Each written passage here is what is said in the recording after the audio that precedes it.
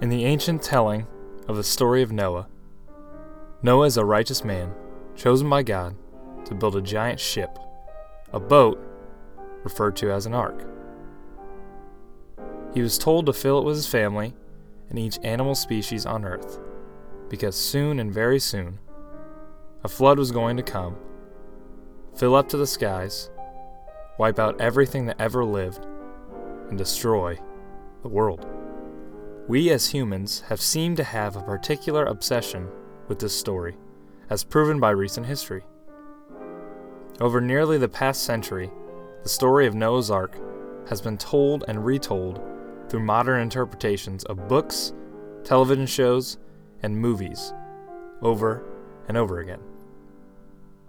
But one common theme seems to take place in similar forms.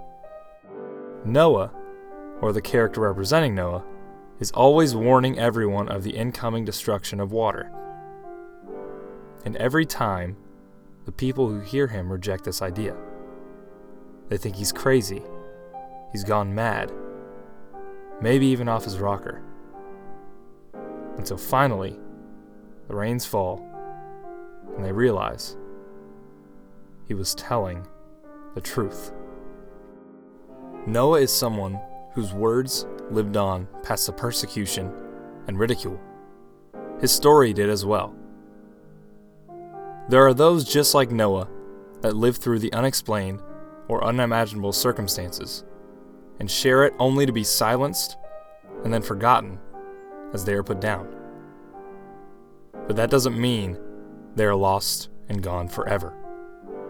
They can still be told, no matter how out of this world they may seem.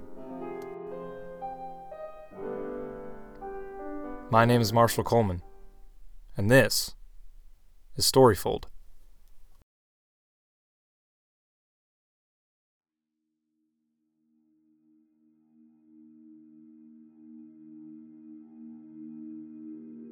Half a century ago, on the night of April 22nd, 1966, on the barren outskirts of Route Number 2 of Yorktown, Iowa, essentially the middle of nowhere, Ronald Johnson, a shy but friendly farmer, was ending his workday.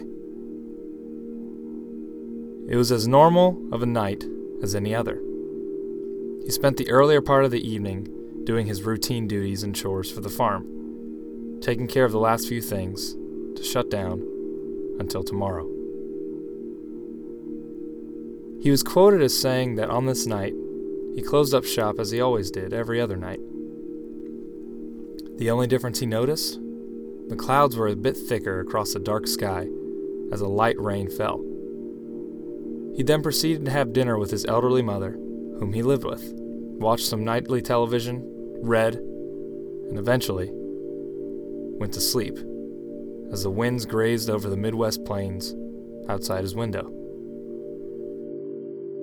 Only then, at 2:10 a.m., something roared in, shooting Ronald straight to his feet and down to his doorstep. And to his shock, surprise, and near horror, he saw something straight out of a science fiction film. About 50 feet from his house, he saw a long, skinny, cigar-shaped object that was landing in the field to the south. The loud roaring of the machine finally stopped once the ship rested.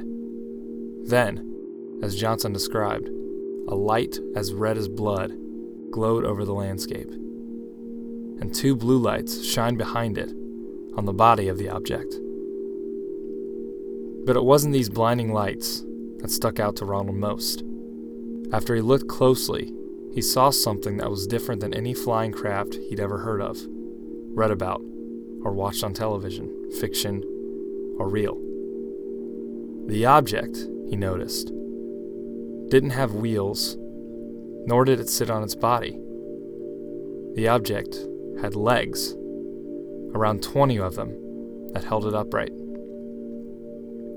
According to Ronald, they were so detailed, they even looked like they could walk. For 20 minutes, Ronald continued to sit out there as sounds like gunshots came from the ship, and an odor, distinctly similar to ozone, filled the farm. He waited to see if something, anything, was going to come from this strange piece of equipment, but nothing ever did. Then, tired and unsure, he went upstairs and back to sleep. Though it wasn't for long, as he woke again to see if the object was still out there. But to his confusion, it was gone. He thought perhaps he might have hallucinated or had an interesting dream. That is, until the next morning.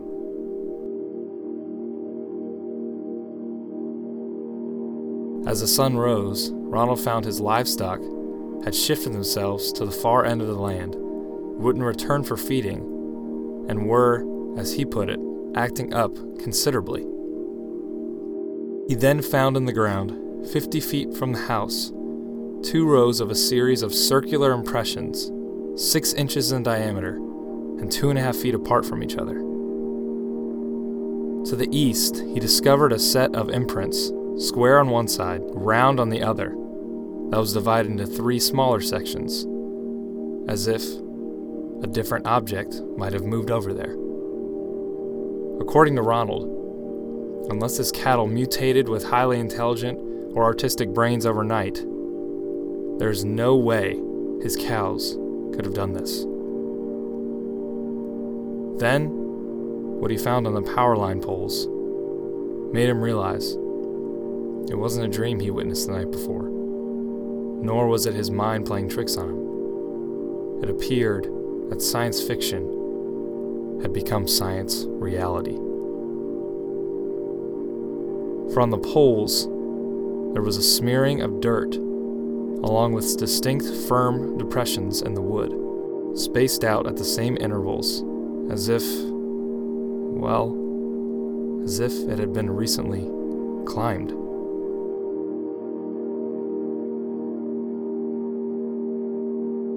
Johnson shared this occurrence with Deputy Sheriff Dick Hunt. Hunt sent the information he gathered to Offutt Air Force Base, but heard nothing back from official investigators. The University of Colorado asked for further information on the story, but it was never given to them. News of the story spread fast shortly after it happened, and Ronald became famous, but for reasons he didn't anticipate. He was informed by nearly everyone in town but his close family that he was crazy. He was also told his story was completely fabricated and that he had gone insane. His proof of both the marks on the ground and the power line poles were seen as something by his own doing. He was labeled the town liar. The persecution and being made into an outcast by strangers and nearly everyone he knew eventually led him to go into hiding for the next 40 years, until finally he ended up dying the one way we all wish to never go: sad, depressed, and alone. And this all came from one night when an unidentified object landed on his farm.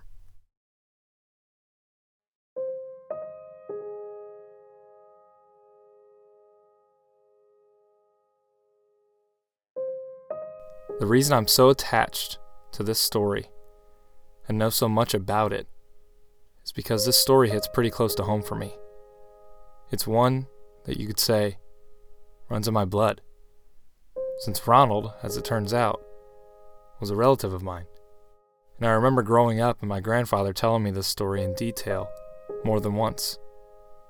And I heard it once before as well, from someone who went to the site shortly after with my grandfather and grandmother.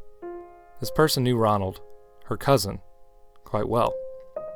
This person was my mother.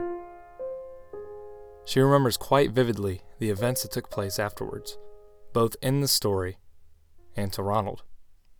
Here's my mom, Gloria, with her account of the tale. He was my second cousin.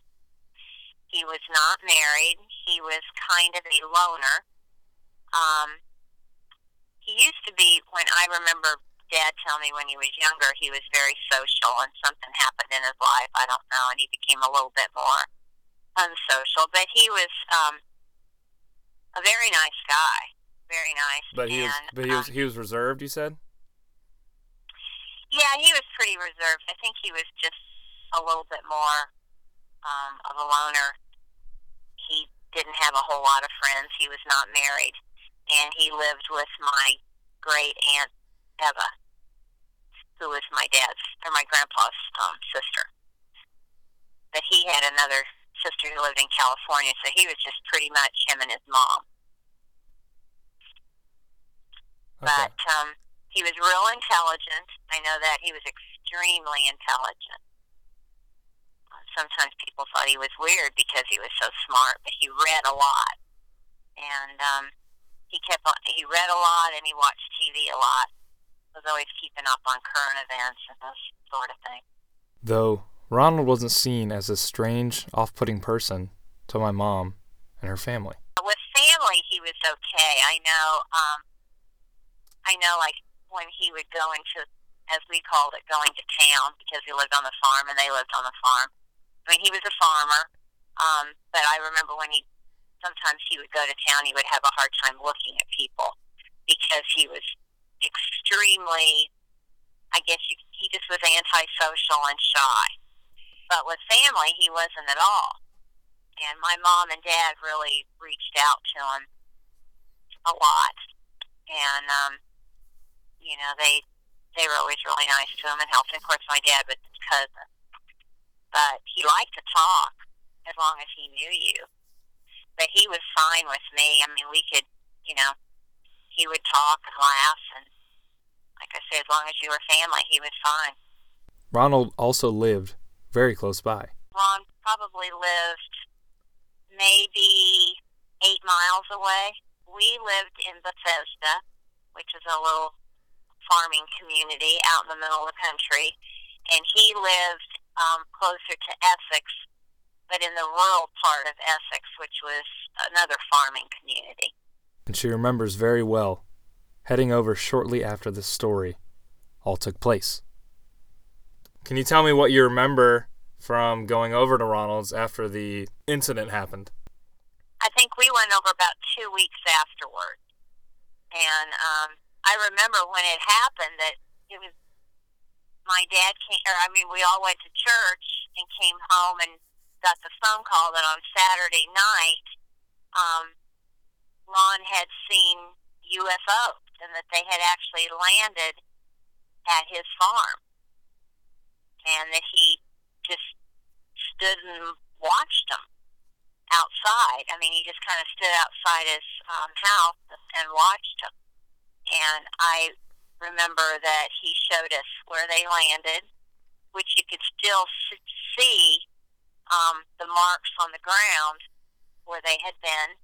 The driveway was smooth, and it had burnt. What it actually had done was burn where it landed. It had burned the ground, and before the ground had, there was grass to the side of it. Of course, there was gravel where you drove in the driveway because that's how it is on the farm. But then to the side was grass, and the UFO had landed in the driveway, but it was in the grass beside it where it had landed, and that's where you could see where the marks had burned. It was a big circle. And the thing that sticks out in my mind the most was they climbed the telephone pole, and you could see the marks on the telephone pole where they had climbed up them, and they were long marks. I mean, like feet marks, but it was almost like, I guess, like claws that had climbed all the way up the telephone pole. How old were you when this happened? 9 or 10. 9 or 10? That's all that I can remember is that I was 9 or 10. And I remember my dad talking about it. He was just amazed. And he kept saying, I wonder if this is true. Well, he wouldn't lie about something like that. And then, of course, when we went and saw it at his house, it was very obvious that it had happened. And he just kept saying the light was so bright, and that how he'd seen him in the sky. He just happened to be awake, and he saw this light, and he went outside to check it, and he looked up and he saw it looked like a saucer, like a flying saucer, and it just kept coming closer and closer and closer, and he thought, that isn't going to land, is it? And then it did, and it landed right. I just remember he had a long driveway to his house, and it landed probably halfway in the middle of the gravel driveway, and that's where the telephone poles were on each side of the driveway, and they climbed the telephone poles. Wow. So what was the whole family's thoughts about it? If there was like one group thought about it, what do you think everybody's thoughts were? This is bizarre. I mean, it was just something that you just wouldn't think that would happen. And, to land it at his house, of course, a lot of people in the community thought he was crazy because they already kind of thought, because he was a different individual and wasn't somebody that, was well known in the community or somebody that everybody really had continual contact with. He kind of had a reputation of being different, and because of that, they kind of thought he was crazy, that he had made it up. But a lot of people did. A lot of people didn't. A lot of people, believed him. A lot of cameras and news out there to capture everything. But it was very plain to the eye, and those marks were very much in those telephone poles. Can't deny it in any way, shape, or form. You would say with Ronald being as reserved as he was, he wouldn't want all that attention with the news and all that coming to his house and all that, right? No, he did not, and I don't even remember how the news found out about it. He may have called them, I don't know. Or it might have been a neighbor. He could have been talking to the neighbor, because he did have a neighbor, like, right across the road that would help him farm sometimes, or they would work on each other's equipment, because Ronald was a real good mechanic, and he would work on a lot of people's equipment. And I'm sure that that's part of it. He was telling those people that he saw a lot, what had happened, and took them out and showed them, where they had, because he would work on that equipment at his house. And so he probably showed him then, and then somebody called the news, and that's how it got out. And it's possible that his opinion on what caused this incident spread around as well. What did Ronald think about this? Did he think it was just military, or did he think it was aliens, or did he think it was something else? Or what did he say they thought it was? At first he thought it might have been military, which I think was everybody's first thought. But then once he saw those marks going up the telephone pole, and he realized that this was not military. This was aliens from another planet. That's what he described it as. He definitely thought it was an extraterrestrial beings of some kind. Eventually, news of this unbelievable incident ended up following my mom to school, as others started to chime in about her cousin's story. Okay, I remember you telling me this when I was little, but didn't you have like a teacher or someone that you told that was an adult, and they told you that you were crazy, that you were insane? Yes, I believe it's when I was in middle school, because I had this science teacher who was kind of had a smart mouth anyway, and he was always making little comments, and we talked about UFOs. I believe I was in 7th grade, and we talked about UFOs, and so then I told him about Ronald, and he thought I was absolutely nuts. But, and I told him, I said, hey, I'll take you over there. I'll even show you the mark. But, of course, that didn't happen. But, yeah, he thought I was crazy. He thought I was making it up. A lot of people thought Ronald was making it up. This same mindset from others around town ended up taking a toll on Ronald and appeared to tear him down piece by piece. I think there was a lot of ridicule, which really hurt him from all of this, and he just turned basically into a hermit. Do you think he was ever, hoping that he might get answers one day from this?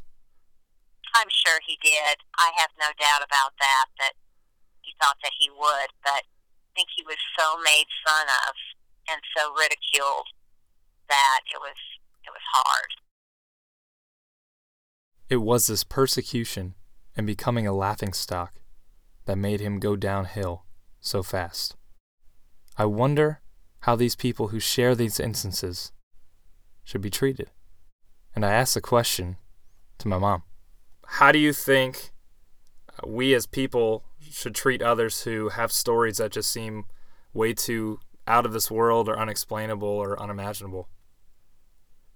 Well, I think we need to listen to them, because a lot of it is true, but to ridicule someone so badly and make fun of them and say things that they say in the newspaper or in the media or even to their face or behind their back, it can affect them terribly. And I definitely believe to this day that just made him become depressed, ashamed, and all the more where he would not even want to talk to people. I know he came to the point of where he never cut his hair. The house just got really bad. And I remember working at the pharmacy behind the pharmacy when I was going to college, and he would come in and get his prescriptions and get my aunt's prescriptions, and he looked just really bad. And it was sad that how all that ridicule had affected him.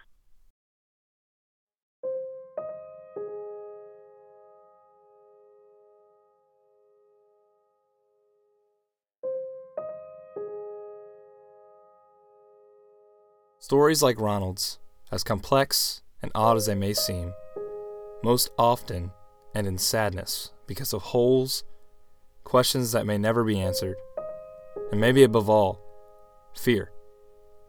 Fear from others who are afraid to hear experiences like these and told Ronald to shut up. Perhaps Ronald saw something different in the cloudy night than he thought. Perhaps he saw a CIA spy drone testing its flight and landing patterns.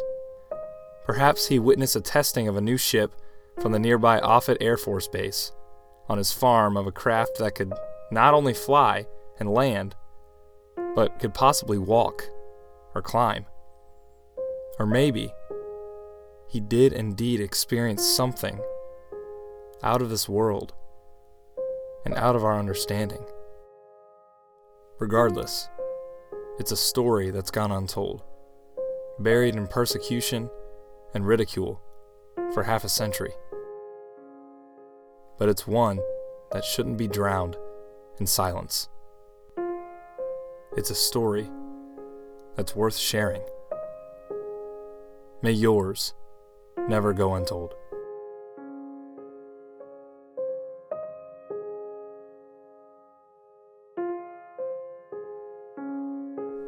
Storyfold was produced by me, Marshall Coleman. Music was produced by Chris Zabriskie with Land on the Golden Gate and I Need to Start Writing This Down. Everyone has a story to share. I'm a firm believer in that, hence why I have this show. And I believe you are one of those people. If you have a story worth telling that you'd love to be on this show, I'd love to feature it. It doesn't matter if it's joyful, gloomy, terrifying, or hilarious, or even a mix of all of these. I'd love to share it here. Just go over to marshallcoleman.net/contact. Follow the instructions listed, and you're good to go. Please, please don't hesitate. The story you have is one that others might be looking for. Can't wait to hear from you.